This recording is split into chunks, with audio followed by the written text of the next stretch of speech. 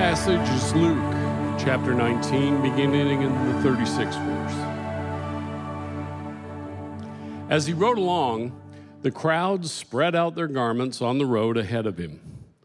When he reached the place where the road started down the Mount of Olives, all of his followers began to shout and sing as they walked along, praising God for all the wonderful miracles they'd seen. Blessings on the King who comes in the name of the Lord, peace in heaven and glory in highest heaven. But some of the Pharisees among the crowd said, "Teacher, rebuke your followers for saying things like that." He replied, "If they kept quiet, the stones along the road would burst into cheers." But as he came closer to Jerusalem and saw the city ahead, he began to weep. "How I wish today that you of all people would understand the way to peace, but now it's too late. Peace is hidden from your eyes. Before long, your enemies will build ramparts against your walls and encircle you and close in on you from every side. They will crush you into the ground and your children with you. Your enemies will not leave a single stone in place because you did not recognize it when God visited you." The word of the Lord.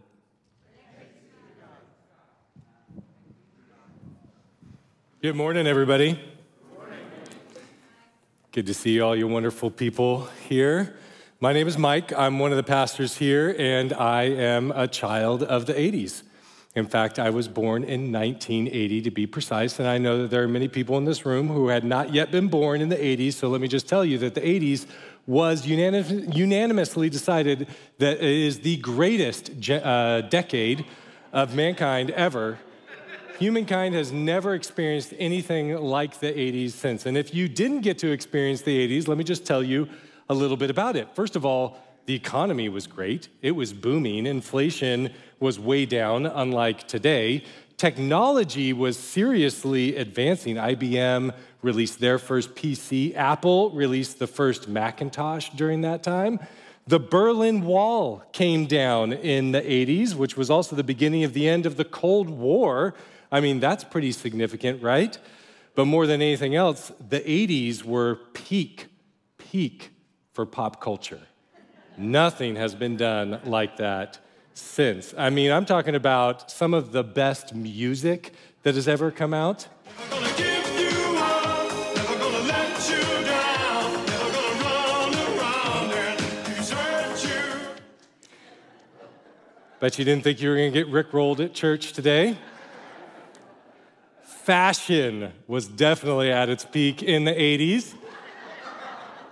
I'm pretty sure I had the pants on the left. I am not joking. I'm pretty sure I had those pants in the 80s.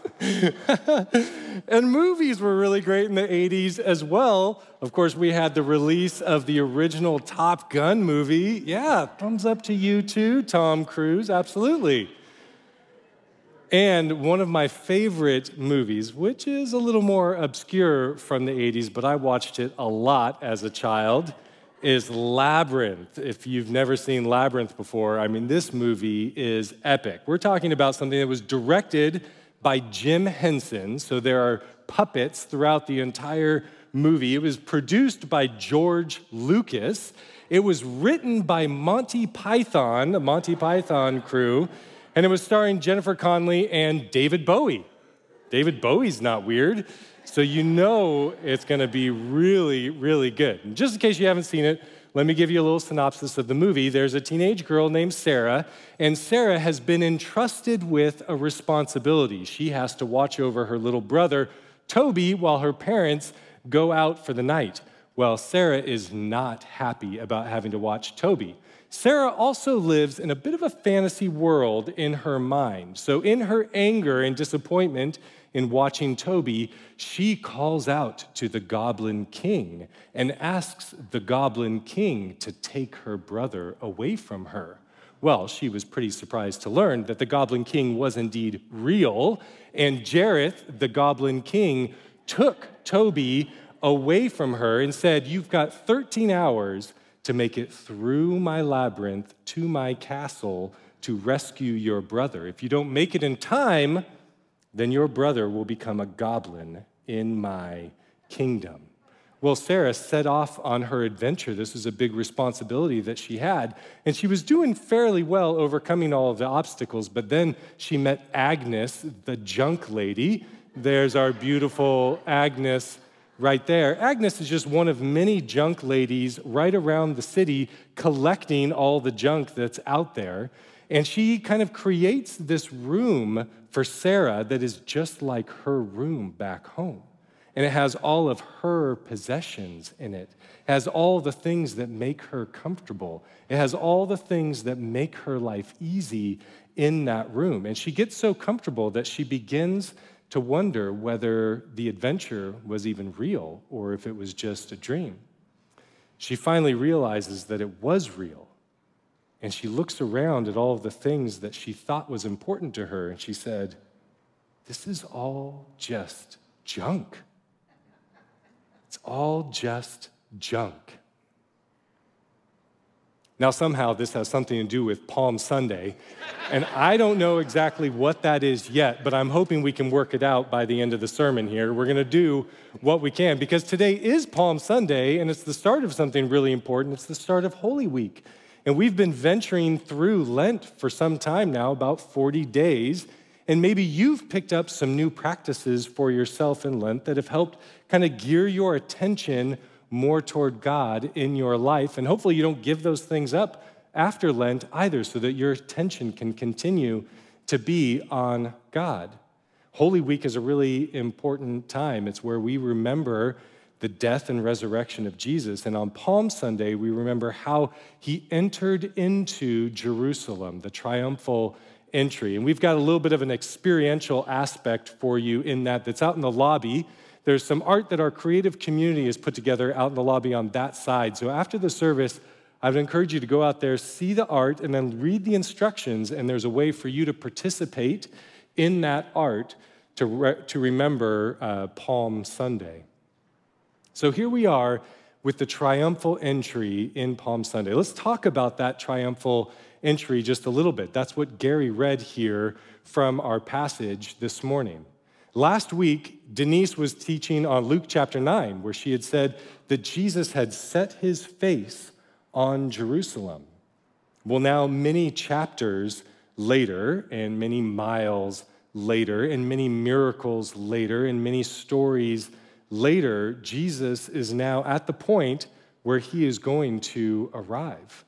And this is a really big deal. There was a lot of anticipation around it. For 3 years Jesus had been ministering all over the area, and more followers were starting to come around him as he was teaching with authority, and as he was healing people and performing miracles and changing people's lives. There was a lot of hype around Jesus at that time as he's about to go in. And so as he's getting closer to Jerusalem, all of the crowd around him that's been following him, been traveling with him, they began to throw out their garments and palm branches in front of him, making a pathway, an entryway for him to enter into Jerusalem. This has happened before. In the Hebrew Bible, in the Old Testament, there's a story about a king in Israel when he's first coming to power, that the Israelites threw their garments in front of that king as he's coming to power. Jesus, he's not on foot by this point coming into Jerusalem. He's on a donkey. His friends, his disciples, had acquired that donkey from someone in a neighboring village just before this time, and now he's coming in to the city on a donkey. This has happened before, too. There was a king in the Old Testament, in the Hebrew Bible, who, when he was taking up his kingship, rode into Jerusalem on a donkey.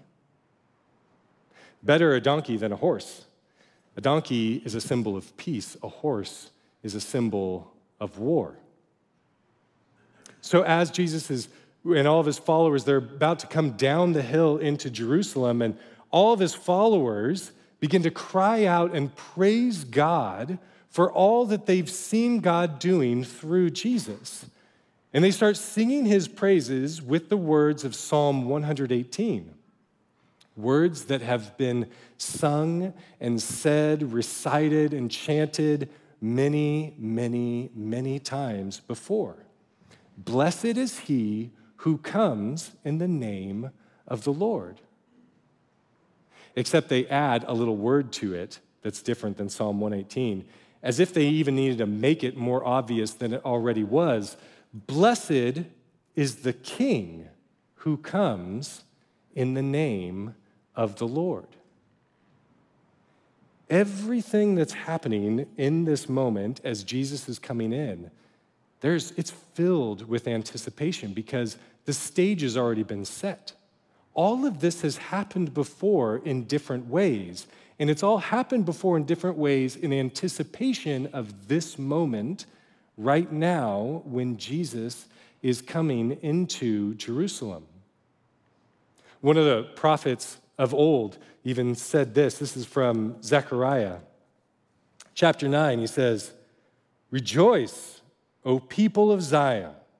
Shout in triumph, O people of Jerusalem. Look, your king is coming to you. He is righteous and victorious, yet he is humble, riding on a donkey, riding on a donkey's colt." Not everyone in the crowd that day, though, was so excited about what was happening. The Pharisees were there in the crowd as well, and they weren't singing along the words of Psalm 118. In fact, they were saying something to Jesus that was more like, "You better shut these people up. We're not happy about it. Hashtag not my king." Jesus' response? The most lifeless form of creation, a rock, has enough sense to see what is happening in this moment, even if you don't. This is an intense moment, full of expectation, full of anticipation. There's anger there, there's shock there, there's confrontation that's happening. But not everything is as it seems, even for the people who are there in that moment. As is so often the case with Jesus, he's trying to help us to see something that's below the surface of what everybody sees. But in order for us to get a sense of what that is, we have to go back to the future. No, wait, that's just another great 80s movie.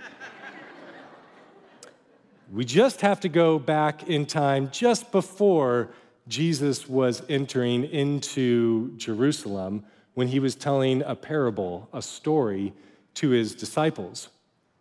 The story is essentially about a nobleman who is going to go away to a faraway country in order to become king. And before he goes, he chooses 10 of his servants, and he gives each of them a mina, which is a portion of money, a weighted portion of money. And he says, while I'm gone, put this to work for me. Now, some of his subjects, his people, hated him and didn't want him to be king, so they sent a delegate ahead to that faraway land saying, we don't want him to be king. Hashtag, not my king. Well, he did become king, and he came back and he checked in on his 10 servants. And the first servant came to him and said, you gave me 1, I made it 10. Oh, well done, said the king. You've been faithful in a little, I'll put you in charge of 10 cities. And the second servant came up and said, you gave me 1, I made it 5. Well, all right, I'll put you in charge of 5 cities. And then a third servant came up and said, I buried the mina that you gave me because I was afraid. You're a hard man. I know you reap where you don't sow, and you harvest where you don't plant. And so I did nothing with it.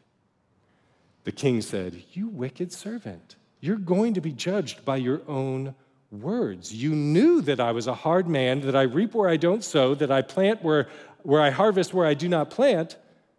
You could have at least put the money in the bank and earned some interest for me while I'm gone. Now, the rest of you, take away his 1 mina and give it to the one who has 10. And everyone said, well, he's already got 10. The king said, that's right. Whoever has, more will be given to them. And whoever doesn't, whatever he does have, will be taken away from him. What does that have to do with the triumphal entry? Jesus gives a little clue to that, or Luke gives a little clue to it just beforehand in chapter 19, verse 11. It says, the crowd was listening to everything Jesus said, and because he was nearing Jerusalem, he told them a story to correct the impression that the kingdom of God would begin right away. Now, the kingdom of God was there. Jesus was showing up as a king. You remember the donkey and the garments and the palm branches and the blessed is he who comes in the name of the Lord, and the rocks will cry out. But the kingdom wasn't fully there yet. Not everything ends up going so well, or at least not as you would anticipate it should go for a king as they're coming into power and entering into their city. You may have heard this before, but Jesus died later that week. Things didn't go as planned. And yes, God raised him from the dead, but then he went away. I think the point of the parable that Jesus is trying to make here is that he's saying the kingdom isn't coming in power yet, but it will. And in the meantime, I'm going to go away and I'm going to entrust you, my followers, with all the things of the kingdom. And while I'm away, I want you to do kingdom work with the things that I have left you with. You ever been entrusted with something before? I don't know who was entrusted with forming the culture of the 80s, but they did a bang-up, radical job. Think about it in a real practical way. If someone you knew and cared about gave you $1,000 and said, will you put this to work for me? Will you invest this for me? Would you take that seriously? Would you want to do well with that? Or what if someone just loaned you their car, entrusted you with their vehicle? You'd want to take care of it. Or their home. You need to house sit for someone. You would take care of that. You would take that responsibility seriously. Now, the king in the parable, he has entrusted something of high value to his servants. A mina wasn't a small amount of money. It's like 3 or 4 months of wages. And because the amount is high, the stakes are high too. And so he calls his servants back, and there's accountability for what has been entrusted to them. And for the first one who turned that 1 mina into 10, it goes pretty well. And that's where the king says to him in verse 17, well done, the king exclaimed. You're a good servant. You've been faithful with the little entrusted to you. So you will be governor of 10 cities as your reward. Now, the second servant had a similar outcome. The third one, well, he took a slightly different approach in terms of how he invested that money. He didn't do what the king actually asked him to do. And so in verse 26, the king says to him, to those who use well what they are given, even more will be given. But from those who do nothing, even what little they have will be taken away. Yikes. You use it or you lose it, I guess, right? Which is really true in life in a lot of different ways. The things that we use and that we exercise and that we put energy and effort into tend to grow and develop versus those things that we give no attention to that end up just languishing away. It reminds me of a friend of mine here in the church who was, through the Acts series, felt like, hey, I should be talking about Jesus more like I used to back in the day. And so this person started putting some intentional effort into talking about Jesus throughout the day with people that he would encounter. And you know what? The more effort he put into it, the more opportunities were suddenly presented to him, where he's having all of these conversations with Jesus as he goes about in his life. Now, there's an aspect to this parable that we have to be a little careful of, and that is that not everything in this parable is viewed very favorably. In fact, the king himself is not always viewed very positively in the parable, right? There's the third servant who comes who says he's afraid, right, of the king. And this is how he describes the king in verse 21. He says, I was afraid because you're a hard man to deal with, taking what isn't yours and harvesting crops you didn't plant. The challenge with the parable is that so often we want to identify how all of the details match up or correspond to things in real life. But that's not really how parables work. Parables are meant to share something generally, but not all of the details line up perfectly, kind of like my analogy of Labyrinth in the 80s. It's not going to line up perfectly with this sermon throughout, so don't look at the details too much. Parables are given, they're communicated in order to make a person think and to question and to respond. So in this parable, Jesus is king. But the character of the king in the parable isn't the character of Jesus.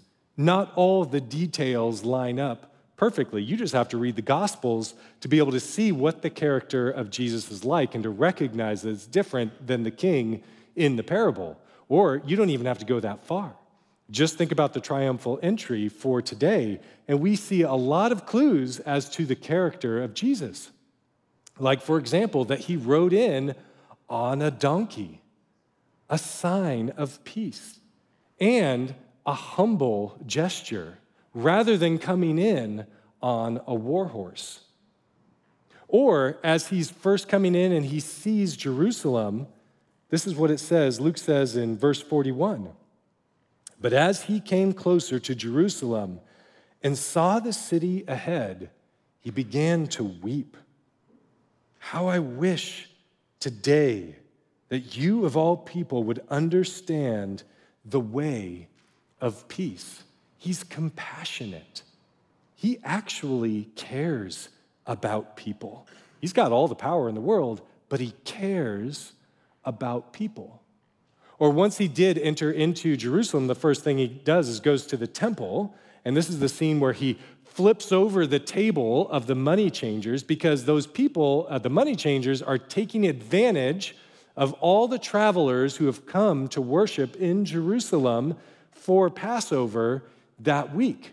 He flips over the tables, and then he says in verse 46, the scriptures declare, my temple will be a house of prayer, but you have turned it into a den of thieves. He's just. That is, he's looking out for the people who are being oppressed. He cares about justice. So his character is good. He's not like the king in the parable, even though he is the king that the parable is talking about. So why does Jesus tell this story then?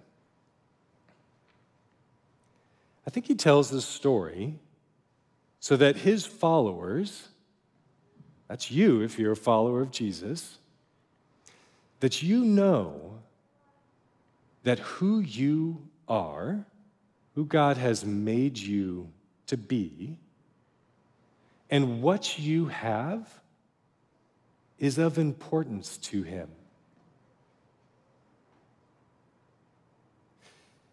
And that you are an actual contributor in the kingdom of God.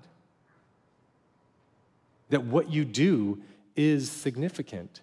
and that you've been entrusted with a great treasure.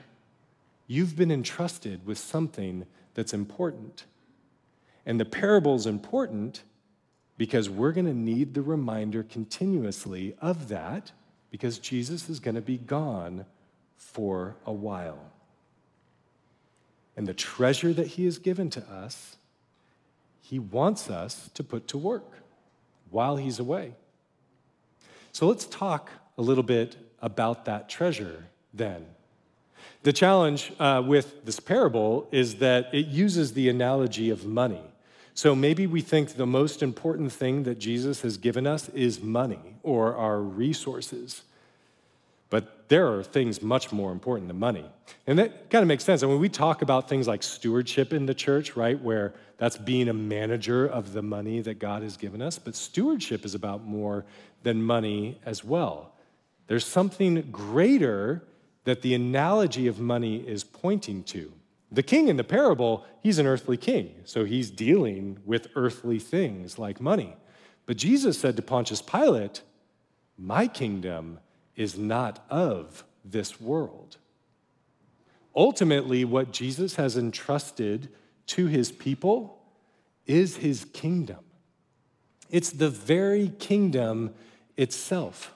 A little bit later, he's going to say to his disciples in chapter 22, he says, "And just as my Father has granted me a kingdom, I now grant you the right to eat and drink at my table in my kingdom, and you will sit on thrones, judging the 12 tribes of Israel." Or another translation of this that I really like is, "I give you the right to rule, just as my Father has given me the right to rule." This is something that God has always been doing, entrusting his kingdom, his right to rule, to his people. And this starts all the way back at the beginning when he created humankind. When he created man and woman, he set them on the task to rule and to reign in his place. That's what it means to be made in the image of God. It means to be a representative of God, to represent his rule and reign to all of creation. Well, that didn't go smashingly, and so the scope got narrowed just a little bit. And pretty soon it was just Israel who was supposed to be a kingdom of priests. That is, they were the ones who were supposed to represent God's rule and reign not only to all of creation, but to the rest of humanity as well. Well, didn't go so swell. So then the scope got narrowed even more. And then there were priests. And it was the priests in Israel who were supposed to represent the rule and the reign of God, not only to all of creation, not only to the rest of humanity, but to Israel itself. Well, if you've read the Old Testament, some of the priestly stories aren't so great. So the scope got narrowed one more time, and this time it was to Jesus. And Jesus is the perfect representation of God's rule and reign. He's the one who has been entrusted with all things and is perfectly faithful with all of those things. But Jesus went away. And in the meantime, he takes what was entrusted to him and he entrusts it to the church. All of the kingdom entrusted to his followers. And the idea is that in the new heavens and the new earth, that's going to permeate everything. There'll be no distinction. It'll all be under God's rule and under God's reign. That's a lot of responsibility. I don't know about you, but I have trouble handing things off. I have trouble entrusting responsibilities and tasks with other people sometimes because then it's not going to be done my way. I want things to be done right. And so I want to do them to ensure that they're going to be done the right way. Case in point, in our house, there are 2 ways to load the dishwasher. There's my way, and there's the wrong way. Only I seem to do it my way. And I'm trying to teach our daughters how to do the dishes well, and there's some act of just entrusting them with that task. Honey, we can talk about this later. Please don't shake your head at me. I'm sorry.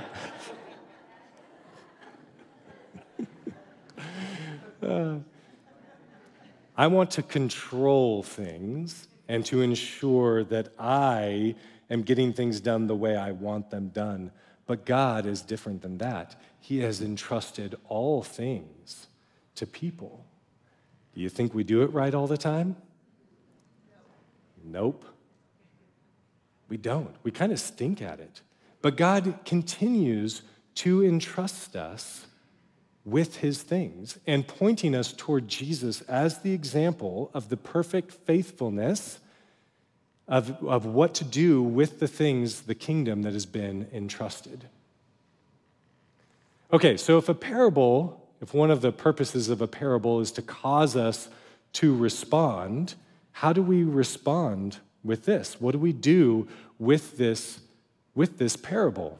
What is our response? I've got 3 questions here to help guide us in our response. And the first one is to kind of get at what is it that we really have been entrusted with? The question is, what is your mina? Or what mina has been entrusted to you? Now remember, this is more than just the money. The money is an analogy for something else in life. And yes, it's as broad as the kingdom, but it's also very specifically individual for all of us. What is it that you have been entrusted with? So I'm going to ask for just a few responses right now. What is a mina that you have been entrusted with? What has God entrusted to you? The good news. Yeah, he's trusted the message, and he's entrusted us with the message of Jesus and told us to go out and to make disciples to the ends of the earth. Great, yes. Our home. Yeah, that's a really important possession, or really just all of our resources, our material things like that have been entrusted to us. And the home is a really good one that's been entrusted to us. How do we work that well in the kingdom? Think about hospitality. What do we do with that great possession of a home that we have for the kingdom? Okay, what else? I didn't hear that one. Was that? Neighbors. Absolutely. Relationships. Think about friendships, neighbors, your coworkers, family, all of the relationships around you that you have been entrusted with by God. And his great wisdom somehow has worked it out that you know the people that you know. There are all kinds of things that we could talk about. Even your circumstances you have been entrusted with. The different gifts and the skills that you have, who God has made you to be, you have been entrusted with. How about your job, your responsibilities, your tasks, things like that that have been entrusted to you? Or your time. Time, that's one that we all have, right? Everyone has the same amount of time that has been entrusted to us, and what do we do with our time?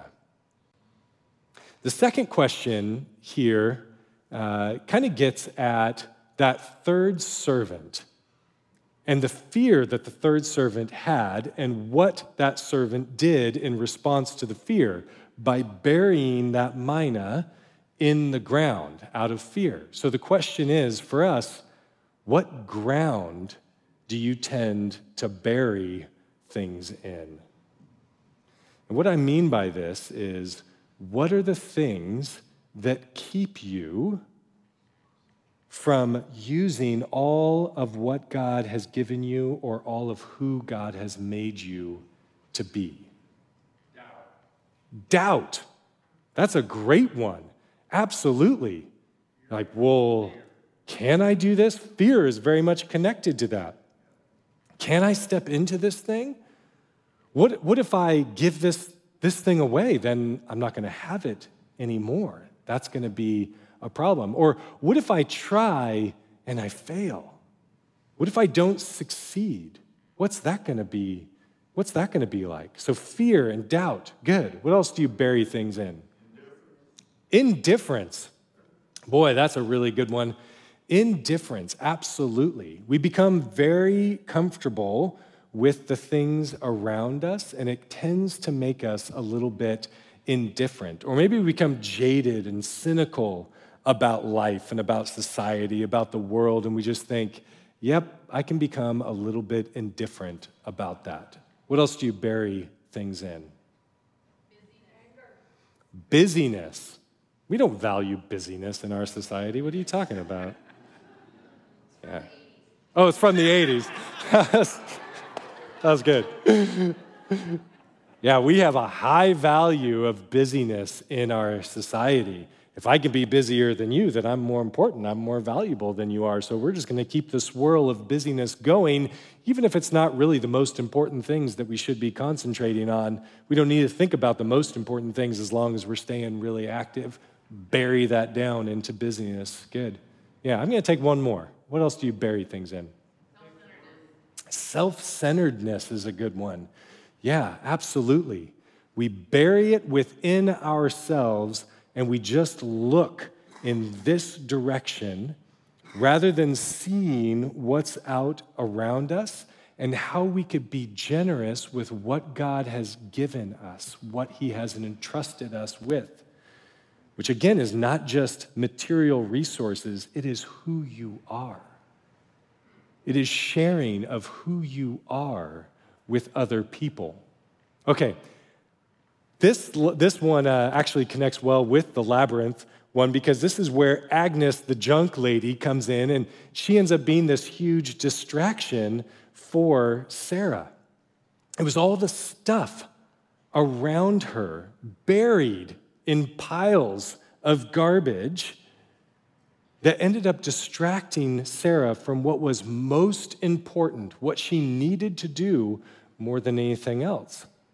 But eventually she realized this is all just junk. There's something more important out there.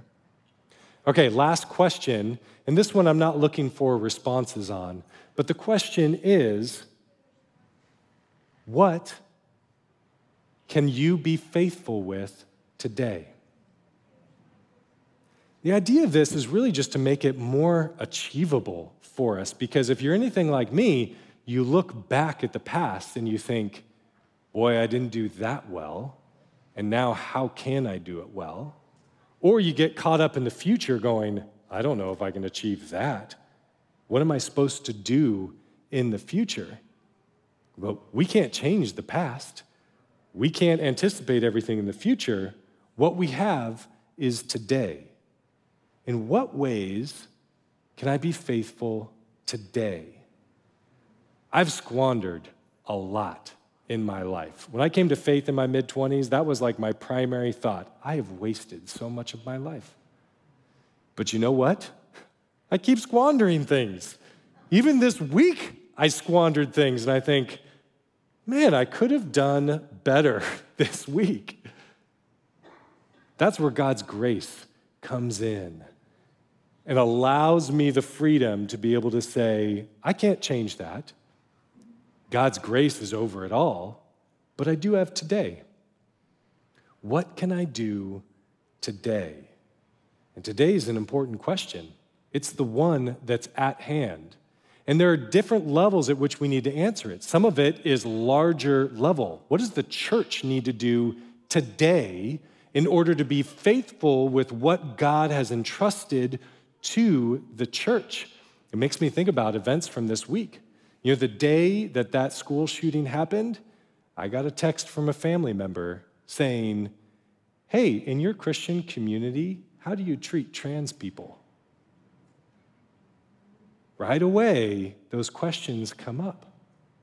How are we going to deal with what has been entrusted to us on a large level? But then it works on an individual level as well. Some of you are high school students in here. And if you're a follower of Jesus and a high school student, you have the greatest hope within you. And how many of your peers are racked with anxiety and fear right now?